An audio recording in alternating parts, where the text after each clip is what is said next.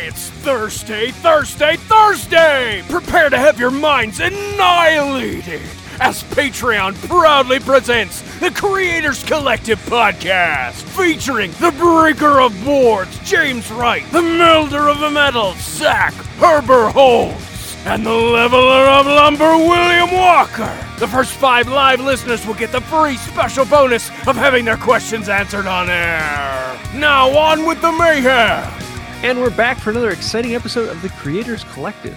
And this is going to be an exceptionally fun week because we have a special guest named Will, who has finally decided to join us. Thanks for coming along, Will. But on top of that, we actually have an actual guest, not just Will being on here, but we have 2 guests this week, right? Did you just say that? I don't know. I just said that. Oh, someone had his headphones off. I had to go get my new laptop, my new old laptop that cost me $750 because somebody at the airport spilled water on it. So yeah. Well, we have a special guest here, Tommy Hummington, and if you haven't seen his stuff, where have you been? But why don't you say hi, Tommy? Hi, everybody. Is it Tommy or I feel like I've heard people say Tommy. Well, it's always been like an issue growing up because I'm from back east, and my parents wanted to call me Tommy, which is an English name, but I'm French Canadian. So they decided because of my last name, they wanted to shorten the first name, so they call me Tommy with 1 M, which doesn't make any difference in French. But then since I moved to the English world, like everybody's like, "How do you say your name?" So either way, I'm good with when people ask you, what do you say? I just say Tommy. Okay. Yeah. All right. Yeah. So where do you live? I'm on Vancouver Island. Oh, okay. So actually, we're going to be kind of close to each other when I move up in that direction. Yeah. Planning on Bellingham. You've probably been there, huh? Oh, yeah. I was going to the Trader Joe's and the Costco. Yeah. To get all the cheese and the cheese stuff over there when I was on the mainland. Yeah. Have you been to Grizzly HQ when you go down to Bellingham? Have you been to the Grizzly showroom? No, I haven't. Okay, cool. So French Canadian. Yep. Coming to America for cheese. There's something wrong with that picture. Aren't we the laughing stock as far as cheese is concerned in the whole country, in the whole globe? Wait, is this going to be another episode where we talk a lot about cheese? Did we have another one of those? Yeah, you were the cheese knives. That's right. Oh yeah, the cheese knife. Yeah. I will say that the whole Wisconsin cheddar thing is real. It's a real thing. Yeah. Well, it's so cheap over there. Even in it's not just the US. It's cheap. You go to France or you go to Europe, cheese is cheaper. It's just in Canada for some reason it's really, really expensive. So it's like wine and beer in Europe. We make up for it with our healthcare. So yeah. All right. So Tommy Huffington, for anyone that doesn't know who Tommy Huffington is, Tommy, why don't you tell us a little bit about you and what you do, and tell us about you. Okay. Well, I'm a woodworker. For starts, I've been also in the steel trade for about 22 years, doing structural and trailers, big stuff, big trailers. My woodworking comes down from my family. So both my grandfathers were both woodworkers, and one of them I would compare to Paul Sellers. He was kind of the guy that had all the little tricks and stuff, but I was too young to kind of understand all of that when I was a kid. So I started my journey when I got my first workshop. I was about 22 years old when I bought my first house, 23 years old. It was a tiny shop and kind of started fooling around with pieces of wood and started like everybody else with a little piece of furniture here and there. And then I wanted to add a bit more dimension. So when I moved out west here, I ended up making a wood strip kayak, which was fun because you could actually make something that's nice and then take it outside and use it. But then I wanted to add more dimension once again. So I went into lutherie, which is you have to make something that looks good, that's usable and playable, and it needs to sound good as well. So it was just to try to push the woodworking to, I guess, its limits, I guess. Yeah, and you make some incredible instruments. Thank you. And it sounds, I feel like you're my you're my hero. Because that like cedar strip canoe and a guitar are both on my bucket list, and you've done, you've taken those, you've done that. So that's pretty awesome. So I'm definitely going to pick your brain. Once I jump into one of those projects. So sorry, I'm totally taking over the podcast because I'm kind of geeking out that we have Tommy Hevington on the podcast today. So what would you say is a good instrument for somebody with a pretty basic shop without any specialty lutherie equipment? I would say if somebody wants to try something, just to see if they're able to make something, a ukulele would be a good place to start. It's very small. It doesn't cost a lot. You can, like, I made one out of a 2x4 for the 2x4 challenge, and it still works. Like, I didn't think it was going to last that long because the wood wasn't dry properly and all that stuff. But no, it's still going. And yeah, so that would be a good place to start. Yeah. Cool. All right. Well, I guess I'll throw it back to James to get our normal routine started. Well, actually, I'm going to throw it back to Tommy, and let's start off with what we're working on. And since you're the guest, why don't you take it off? Well, I just finished an H5 mandola for a customer in the States going to Wisconsin. AKA known as the most sexy instrument ever. That's the Sunburst one, right?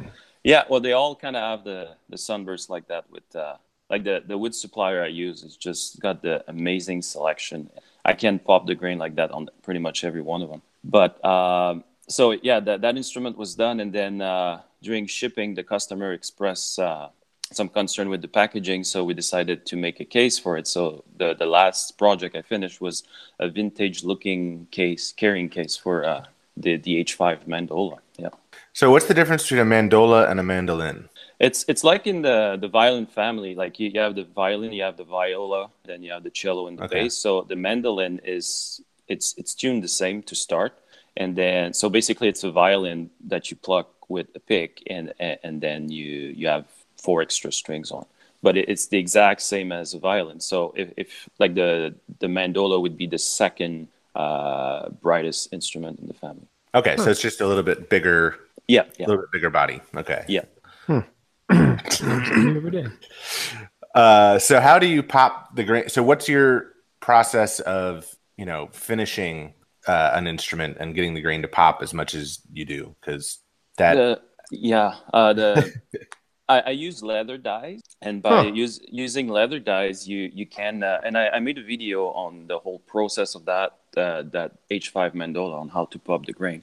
But like you basically start with the lighter colors, and you make sure you don't have any more scratch. I think I sent it to 400, and then you kind of put the dye on, and then you use denaturalized alcohol to wash all the high grain. So basically, all the quilted or the curly has high and low grain. So when you wash it off, there's still a bit of residue left, but it falls into the low grain, and then you can build up your colors like that. So it's like, I think I spent 3 hours putting color on the mandola total from start to finish. So it's labor intensive. It's all hand rubbed, but like you get like results that speaks for themselves. Yeah.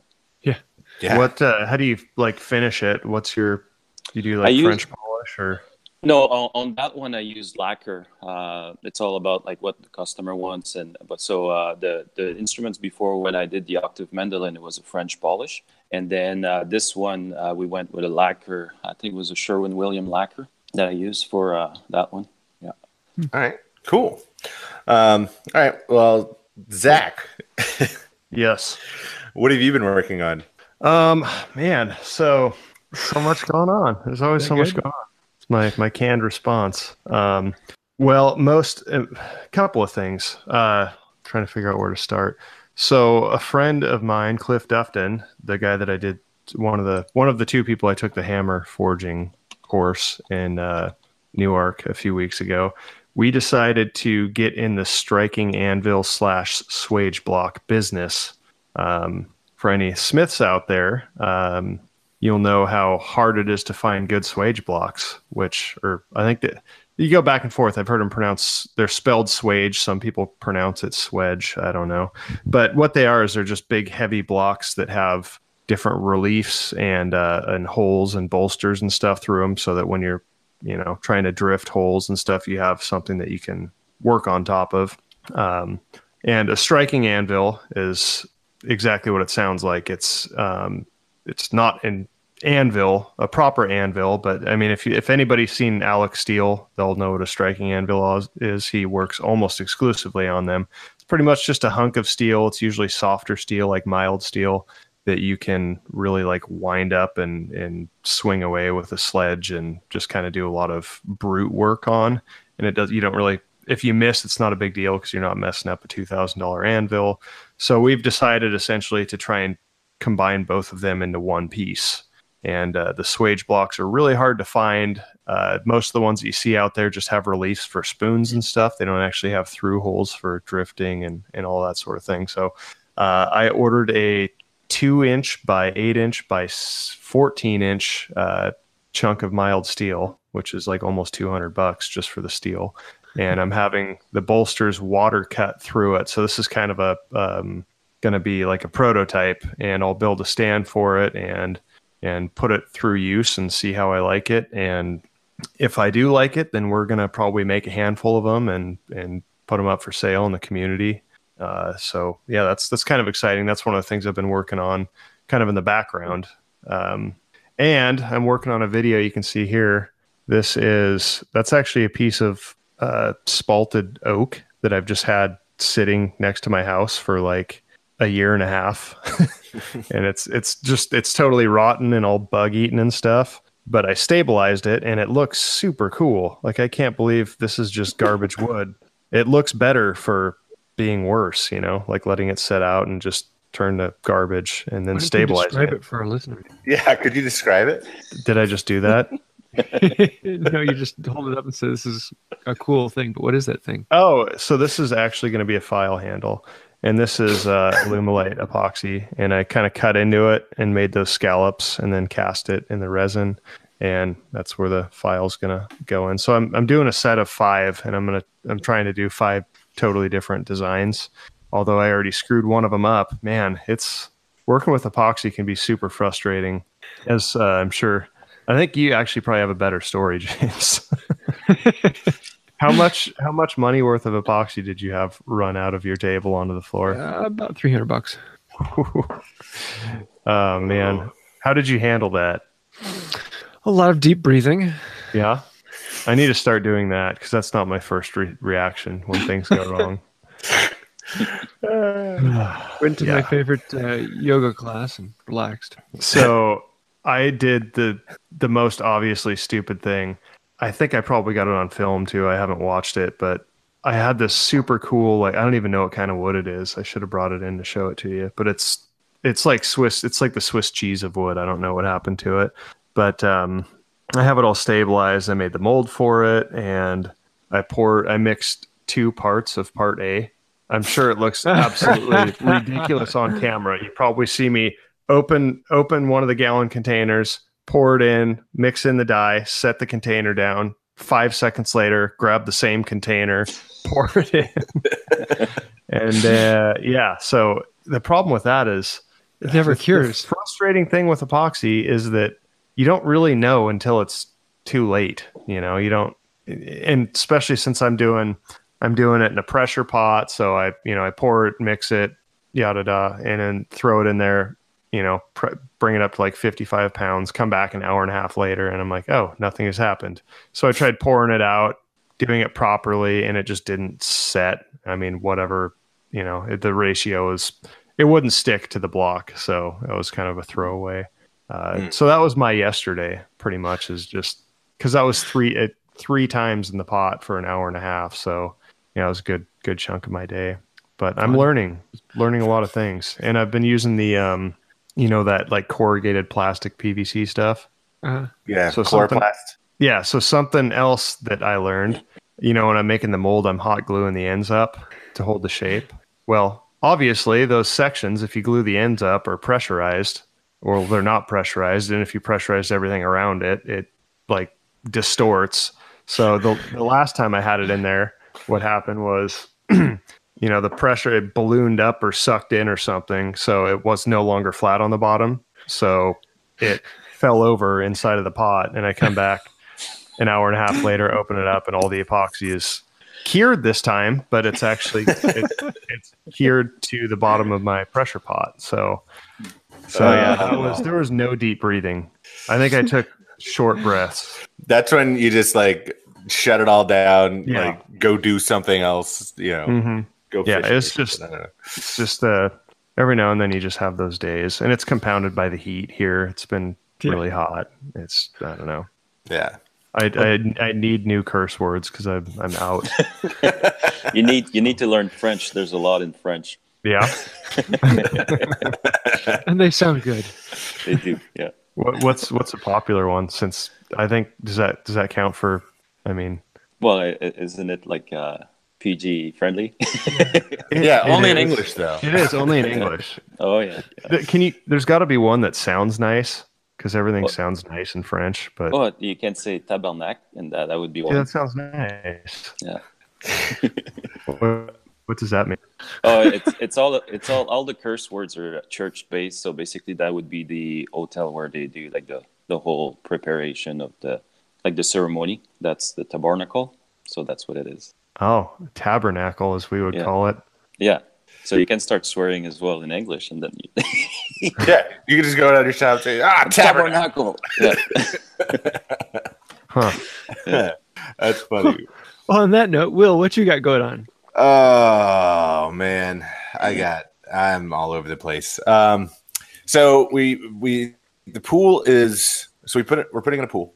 So the pool part is actually in now, but along with the pool, we're building what we're calling the cantina, which will be like a multi-purpose building it'll have a bar and some seating area, and then on the inside it has a kitchenette and a bathroom, and I'm going to build a Murphy bed for when we have company, and so I've been organizing. I've been putting my general contractor belt back on, and been organizing subcontractors, plumbers, excavators, gravel trucks moving gravel, getting ready for concrete, block masons. So I've been just like full bore working on that. I finally finished that dining table that I've been talking about forever. The pedestal trestle table, dining table out of walnut. I delivered that to the client and they absolutely loved it. So that was great. I get to do a lot of new stuff in that table that I had never done before, like turning giant pedestals out of big laminations. I did drawboard tenon breadboard ends on the table. I made a dowel plate. I got to the Stanley, help me out, James, shoulder plane. A bunch of them, 78, 79. 78. Yeah, the Stanley 78. And then on Tuesday, Lynn and Matt from Darbin Orver were in my shop, and we were playing around with making tool belts out of leather. And so that was my first time working with leather, and that was a lot of fun. They're moving relatively close to me, so we're going to do some more projects together, start doing some meetups, get them. Where are they moving? They're moving to Goochland, Virginia, which is just outside of Richmond, which is about an hour away from me. So they drove across the country, and they've been living in hotels, and they were ready to be in a house. So, so that was super fun. They're leaving Oregon. Yeah, we talked about that on the podcast. They were leaving, and you wanted to go up there. And but yes, that's what I've been working on. How about you, James? I've actually been working on the table. Surprise, surprise. This is turning into the new dresser. I was hoping to have it done in the month of July, but as things turn out, it probably won't be done until September.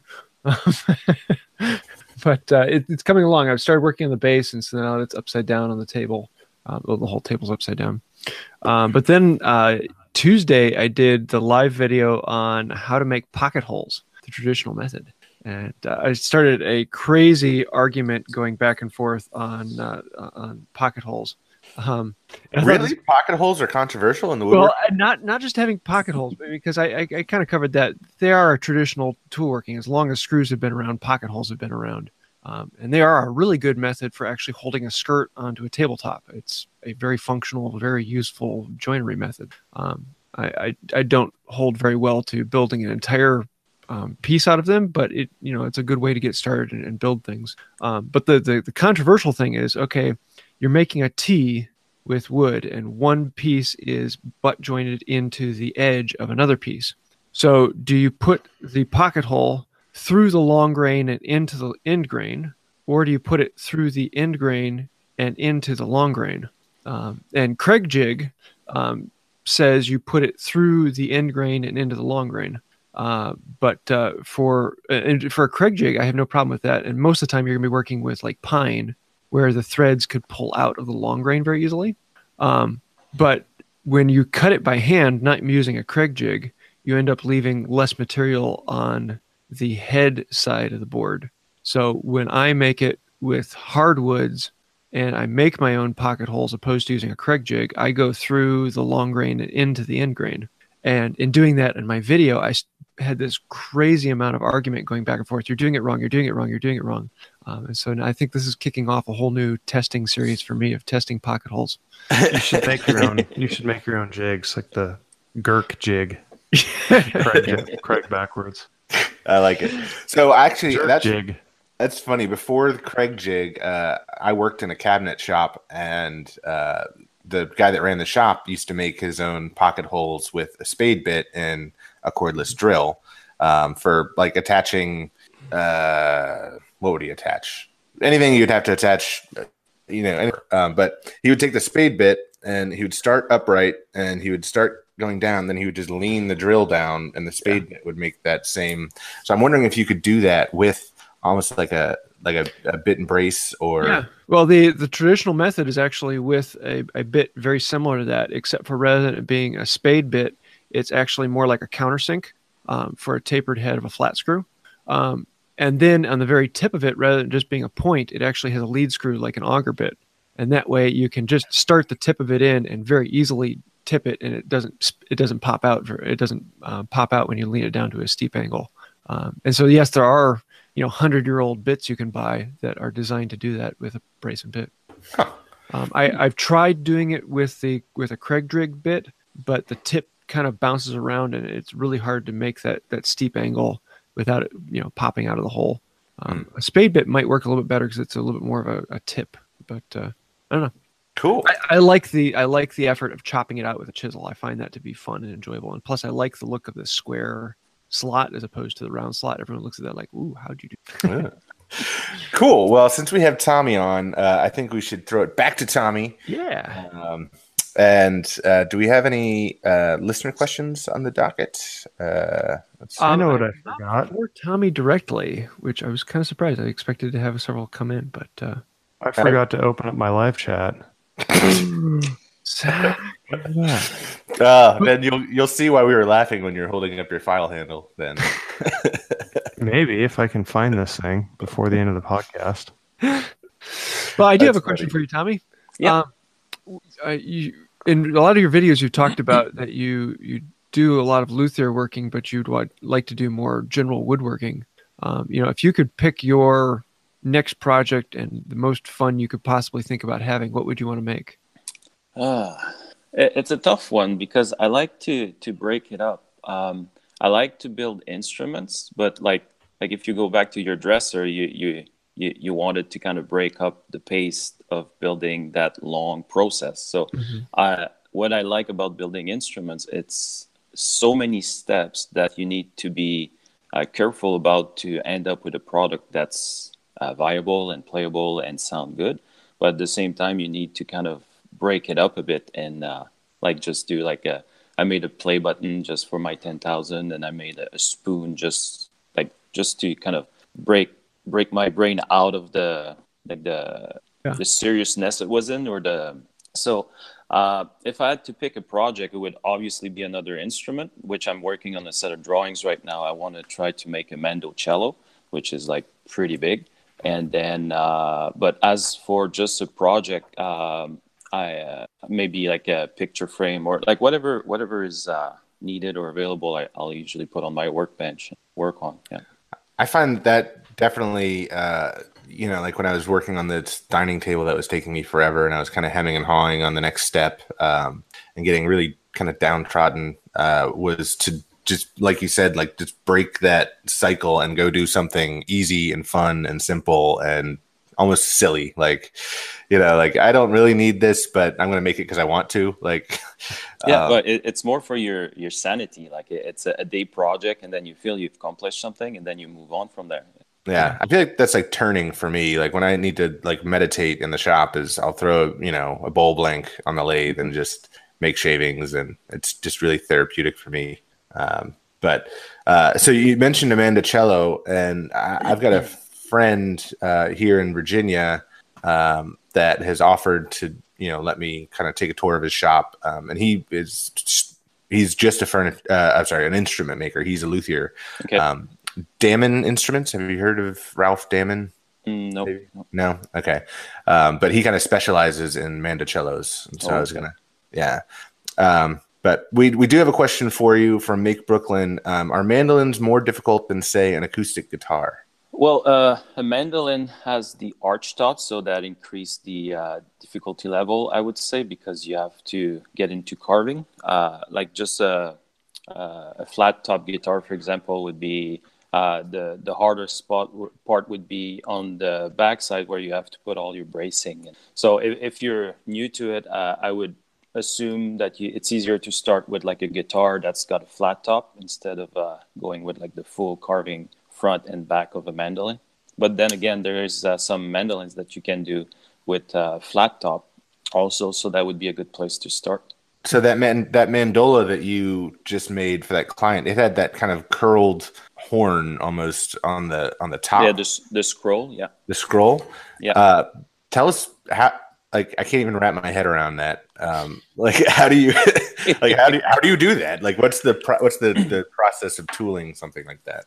Well, you make your layout, so it's like pretty much any type of carving. Like you get your baseline where you, like, for me the plate was going to be 3/16 thick, so I couldn't go any lower than that.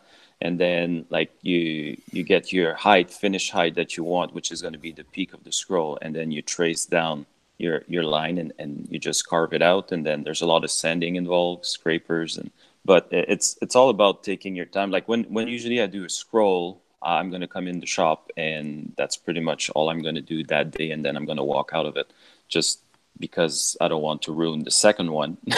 So I'll do the second one the day after. But yeah. So is that the actual instrument of the body is hollow, but that scroll, I guess, is that a solid? It is hollow underneath. There's the kerf lining that goes all the way to that point, but at the same time, the neck block goes in the scroll to hold everything together. And there's the gluing surface as well underneath the peak of the scroll that's underneath. But everything else is pretty much hollow. That adds a bit of stiffness to the body. So if you compare, let's say, a tear-shaped mandolin and a scroll like an F5 mandolin, like same size, but one has the scroll and the peak, the points, and the other one just has the tear shape, it's going to be a brighter sound on the F5 just because it has more wood and a bit more stiffness. Very interesting. Sorry, I'm getting scared of instrument building just by the way you talk about it. I was like, I'm ready to do it. Then they got Tommy on, and I'm like, no, I'm not. That's one of the things I want to do one of these days is actually like build a guitar, but build it really quickly, cheaply, and badly. Yeah. Just to kind of break myself into it. It's like, how bad does a bad guitar actually sound? Bad. It's not necessarily how bad they sound. I mean, it's how bad they play in intonation. Yeah. Like if you can't tune it. Yeah. But I'm saying, like, if I built a guitar in 2 days, how bad would it be? How bad of a job would I do on it? So, I think it depends on the neck. I mean, that would be my biggest fear is, do you do your own necks or fingerboards and stuff? Yeah, I do everything. What's hard with the necks is that, like, the customer is going to tell you, I want this, and I want it to look like whatever instruments that they're used to. So, like, you're going to have, like, a bunch of, like, brands and numbers, like, that relates to an instrument that they own. Mm-hmm. And then it's to try to put that into the neck when you don't personally have the instruments. So like I would have to go to a music store and try all of them, and so it makes it really, really hard, and it's all about playability for the customer and the sound, obviously. But for me, when I make an instrument, my focus is always on the sound and then playability and then how it looks. That's how I put my I don't want an instrument that looks good that doesn't play well. I want it the other way around. And even if there's like little nicks, or not nicks, but like little defects, or like it's handmade, right? So it's not going to be 100% perfect. But so I'm that's how I list my steps. I think getting the frets right would be the toughest, like the most intimidating part, because they all have to be exact. Otherwise, your intonation would be all messed up, and that changes depending on the scale length. I think Gibson has a different scale length, and everybody has their own scale length. Yeah. So Make Brooklyn has a question, kind of jumping off that, Zach. Do you measure each fret from the nut or from the previous fret? From the nut. If you go from another fret, if you kind of screwed up like 1,000 there, and then it kind of builds up from there, right? So if you always go from the nut and then you mark your measurements from there, if you miss one, like by 1,000, it's only that one that's going to be off by a bit. Okay. Yeah. The thing that I think is strange about like guitar building, it's like, or not, I guess I can't speak of that, but like custom guitars, is that people are so, at least for myself, like I'm so conditioned to seeing Stratocasters and Telecasters and Les Pauls, and it's so hard, I feel like, to build something unique style-wise or like body shape-wise and have it look good, just because you're so conditioned to seeing these like iconic shapes, and if anything is like slightly different, it looks wrong. It's just one of the things that I've noticed, because there's some amazing like custom guitars out there, but they're not like those iconic guitar shapes, and you see them and you're like, oh, that's weird looking. PRS did a pretty good job at it though. Like PRS, they kind of mixed the Gibson and the Fender into one model. And it's got a very nice line of guitars. I used to work at a music shop, and I never could get into the PRSs. No. I mean, they're very well made, but I just feel like they're soulless.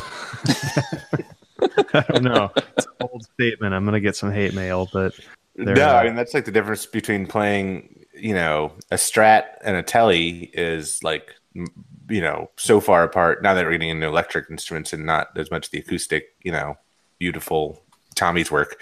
But the difference of playing a Strat versus a Tele sounds completely different. And then you jump on a Les Paul, and it's just like this, like super, the humbuckers feedback, just like completely different sound.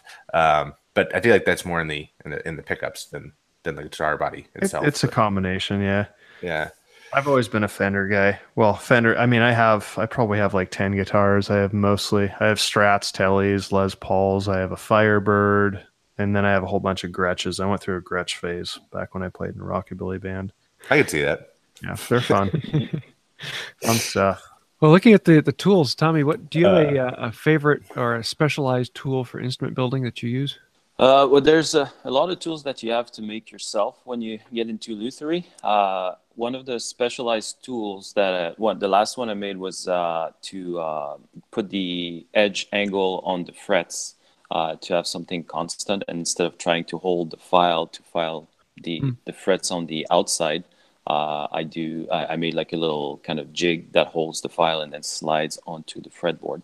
So that's one of the tools. And then obviously like the coping saws, and like there's a lot of hand tools involved, but like you just need to be creative with your tools and kind of and find ways to make things work.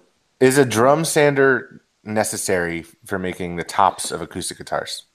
I used to do them by hand, so card scrapers, like they would have been done back in the day, card scrapers, sandpaper and stuff. It takes forever. Although it's fun because like I had a set of myrtle wood that I started guitar with, and the smell was just amazing. But I did get a drum sander, and that's my tool of the week. for like the later. but yeah, no, I did get one, and it's just like it makes a day worth of work in 20 minutes, so then I can move on to the next step. Yeah. So what's your top thickness in, say, an acoustic guitar? About 100,000, I guess. Jeez. Yeah, about there. And then like the thing is like you want the piece of wood to vibrate, and that's why there's braces on the inside to hold the stiffness of the plate. So the more wood you remove, like your braces are going to be there to pick up the difference. And then when you tune your back plate, that's when you can remove the stiffness from the brace to maximize the vibration. Okay. So I have one for you. Assuming that you play guitar, at least enough. A little. I went in the instrument building on the woodworking side. I learned guitar when I was like maybe like by myself, because I come from a family, we didn't have a lot of money to have a spare activities. So like sitting at home with tablatures and stuff. So I had an electric guitar growing up, but I had to sell it to get my driver's license. So like there's a big stretch that I didn't play at all. That sounds like a Hollywood movie waiting to happen. Yeah. What's Ralph Macchio doing these days? Get him and Steve Vai together one more time. Well, my question is, when it comes to acoustic guitars, you a Martin guy? This is a polarizing question. Yeah, well, Martin has their reputation. I like a good sounding guitar. Anything that's mass produced will have kind of the lemon in the line. I'm not saying that Martin has them or any other brand has them. Like it's just like if I pick up a guitar and I don't hear what I want to hear, I don't really go for that guitar. If that makes sense. Yeah. A friend of mine had. I've never owned a Martin. A friend of mine had one, and it was a beautiful sounding guitar. He used it for recordings and stuff, so it was really good. Yeah. So, Zach, what's your favorite acoustic guitar? I'd have to say Martin. I used to work at like a high-end music store, and when I started, I was like, man, I got like the whole Taylor bug. I was like, Taylors are the best, and then I evolved, and I'm like, yeah, Martin's my favorite. I don't know. Yeah. I don't know. I've got a Seagull, which Seagulls are great for the money. They're really hard to beat. It's one of my favorite. Like it's one of my favorite guitars. That and I've got 2, 3, 4, 5 acoustics. Four acoustics. Yeah. So it's one of my favorites to play. But Tommy, I have a question for you. I'm going to put you on the spot. So Rockbridge Guitars, they're based here in Charlottesville, Virginia, and their claim to fame is that Dave Matthews plays one of their guitars. So I know a guy that works at that shop. Their tops are 3/32 of an inch. Too thick? Too thin? 3/32. That's about 100, isn't it? 3 1/16. What's the stick is 62, 0.62. So that's about like what would be like 90 something. That's about the same thickness. Okay. All right, cool. I think so. Yeah. All right. Make Brooklyn says that you said that PRS is like the Lexus of guitars. They are nice guitars. They are. Cool. Well, due to time this week, I think we're going to skip the photo challenge and we'll move that on to next week. So if you haven't gotten in your photo, which is about contrast, go ahead and put that in. We don't have too many entries for this one. This is like the longest running photo challenge. This will be an entire month on this one. So it's a good chance. But we don't have that many entries. So that's true. If you haven't gotten in a photo for contrast, go ahead and do so. Yeah, usually it's a fortnightly contest. Yes. Just go on to Instagram.com and put up a picture from your shop with contrast in it and tag it with hashtag Creators Photo Challenge, and we will judge them next week. Hopefully. Where did my we cut that right out of the show notes, didn't we? Yeah. Okay. So this week we have a joke of the week that I think was very fitting, so I decided to throw that one in there. This is from Matt Thayer. Asks, what is the most musical tool in the shop? It is the bandsaw. Nice. That's a good one. Yeah. That's really good. Very pleased with that one. It's one of our better contributions, I think. Yeah. So let's get into what's inspiring us and what we're watching or reading. Will, why don't you kick it off? So I've been getting back into stand-up comedy, stand-up comedians. So I've been watching Something's Burning, which is Bert Kreischer. He's a stand-up comedian. You might know him from I Am the Machine. Very funny dude, and he has people in the he has other comedians come in the kitchen, and they cook things, and it's pretty funny. But go in the background while in my shop. Cool. Yeah. How about you, James? Well, I was watching some of the primitive technology videos, and then there was another one suggested on the side that I thought was one of his. It's actually from a channel called Primitive Survival Tool. And I really want to know the background on this channel. And it is two, I'm guessing, brothers they're in like culottes. And they're building houses. And they're, I'm guessing, somewhere in Africa.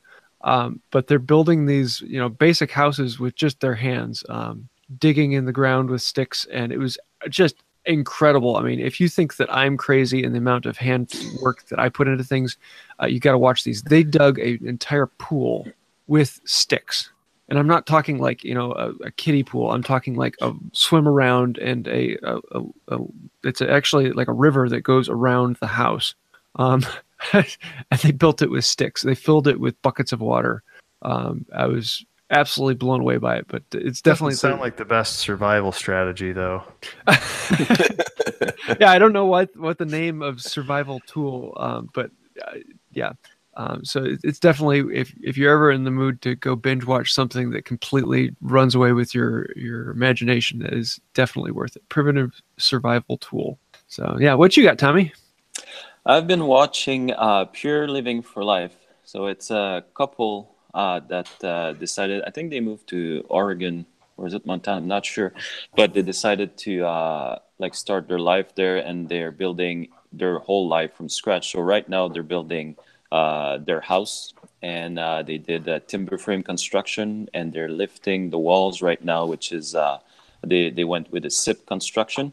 And I've never actually, I heard of SIP building, but I've never seen it in any aspect of how it was made. So I find it very interesting to see how they're doing it. And the last video I watched, they were actually raising with the crane the roof SIPs, and then there was a thunderstorm and lightning. So it made it very interesting. Good channel to watch. Very cool. I'm going to check that out. That's the list. What you got, Zach?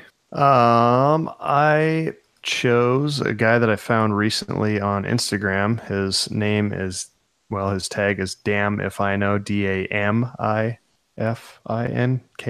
Wow. Damn is spelled DAM. Yeah. He does a lot of sculptural work, and his aesthetic is just, it's like everything that it has all of the elements that I really like. It's very kind of like abstract, brutalist, industrial. It's just very, very cool. It's with like a little bit of Frank Lloyd Wright. Yeah, it's very like kind of rectilinear, but it has a little bit. It has enough like I don't know. You just have to look at it. Very, very cool stuff. Yeah, so that really impressed me. Something else funny in the live chat. Somebody asked if you happen to be related to Sean Stone, and I've actually in the back of my head, I'm like, man, guy looks a lot like Sean Stone. Like I saw your profile picture. I'll have you guys both on the show sometime just to confuse everybody. Yes.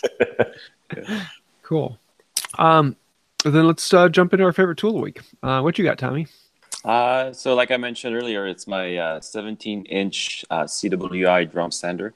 I haven't used it in a little while, but it is like my go-to tool when I have to thickness, and so it was a big investment, but it's totally worth it when I need to. So is that open-ended or not? No, it's not open-ended. The thing with open-ended, they might tend to open up when there's too much pressure, so they might open on one side, and I didn't want to have to deal with that. So I went like 17-inch is going to be enough to do my lutherie work, and that's why I went with that one. Huh. Very, very cool. James, what's your tool of the week?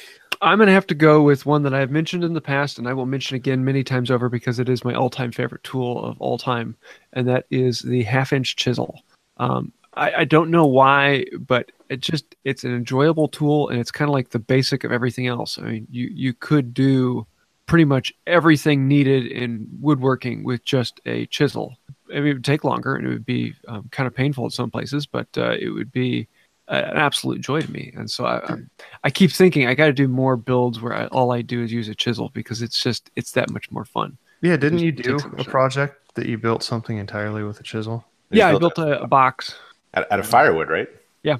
Oh, okay, I remember that one. All right, do something more ambitious. Yeah, build a guitar with just a chisel. That's not painful enough. That's not masochistic enough. He needs to make a pool with a stick. Yes, a good sharp chisel, even a medium quality sharp chisel is just it's a fun thing, and once you learn how to use it, it's an eye opener in many cases, at least for me. Huh. Maybe I'll have to forge you a 1/2-inch chisel one of these days. Yeah, that'd be cool. It'll maybe be a medium quality chisel at best.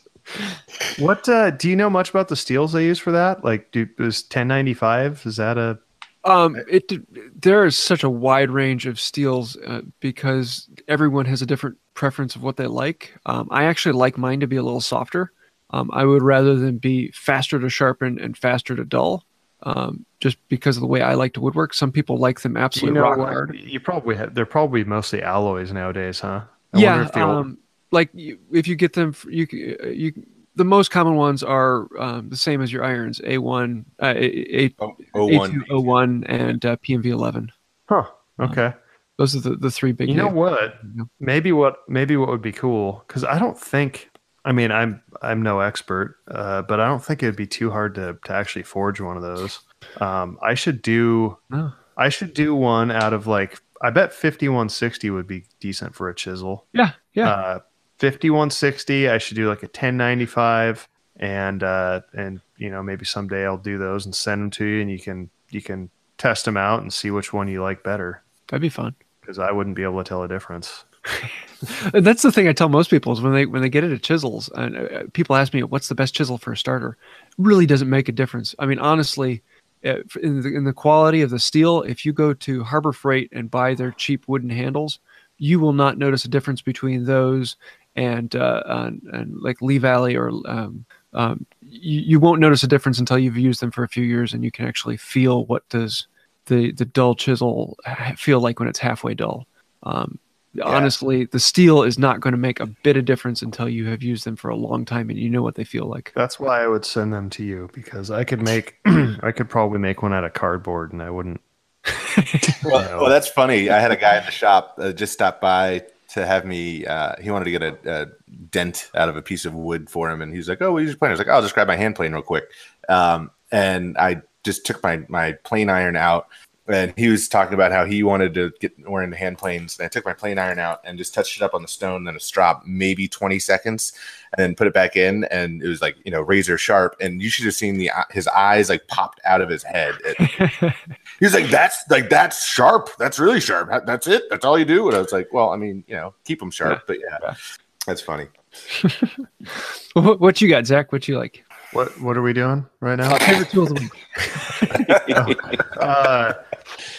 I'm gonna go with my ISO-Tunes. So they do sponsor me. I'll tell you guys that, and they just re-upped their contract with me. So Zach Herbert's totally transparent. Yes, absolutely. No, but I actually reached out to them because I saw it was at FabTech last year. April Wilkerson had them. I'm like, those are sweet. Those are awesome. I'd been using like the gigantic 80s running 3M Bluetooth headphones. You know what I'm talking about? Mm-hmm. I've been using those, and I want something that I can keep around my neck because I'm lazy. So if I'm at one corner of the shop, like using something loud, and my headphones are on the other corner of the shop, I'll just suffer through it. But with they're like magnetic, so I can just keep them around my neck. So, but yeah, so that's my tool for the week. And they just started something. If anybody's interested in checking them out, I think it's like $10 off if you use the code CHF. So sweet. On isotunes.com probably is their website. I don't even know, but yeah, cool. I like their cheap ones too. They have two models. I like the cheap ones. Battery life don't last long enough for me. I think they last 4 hours. Yeah, so that doesn't last a full.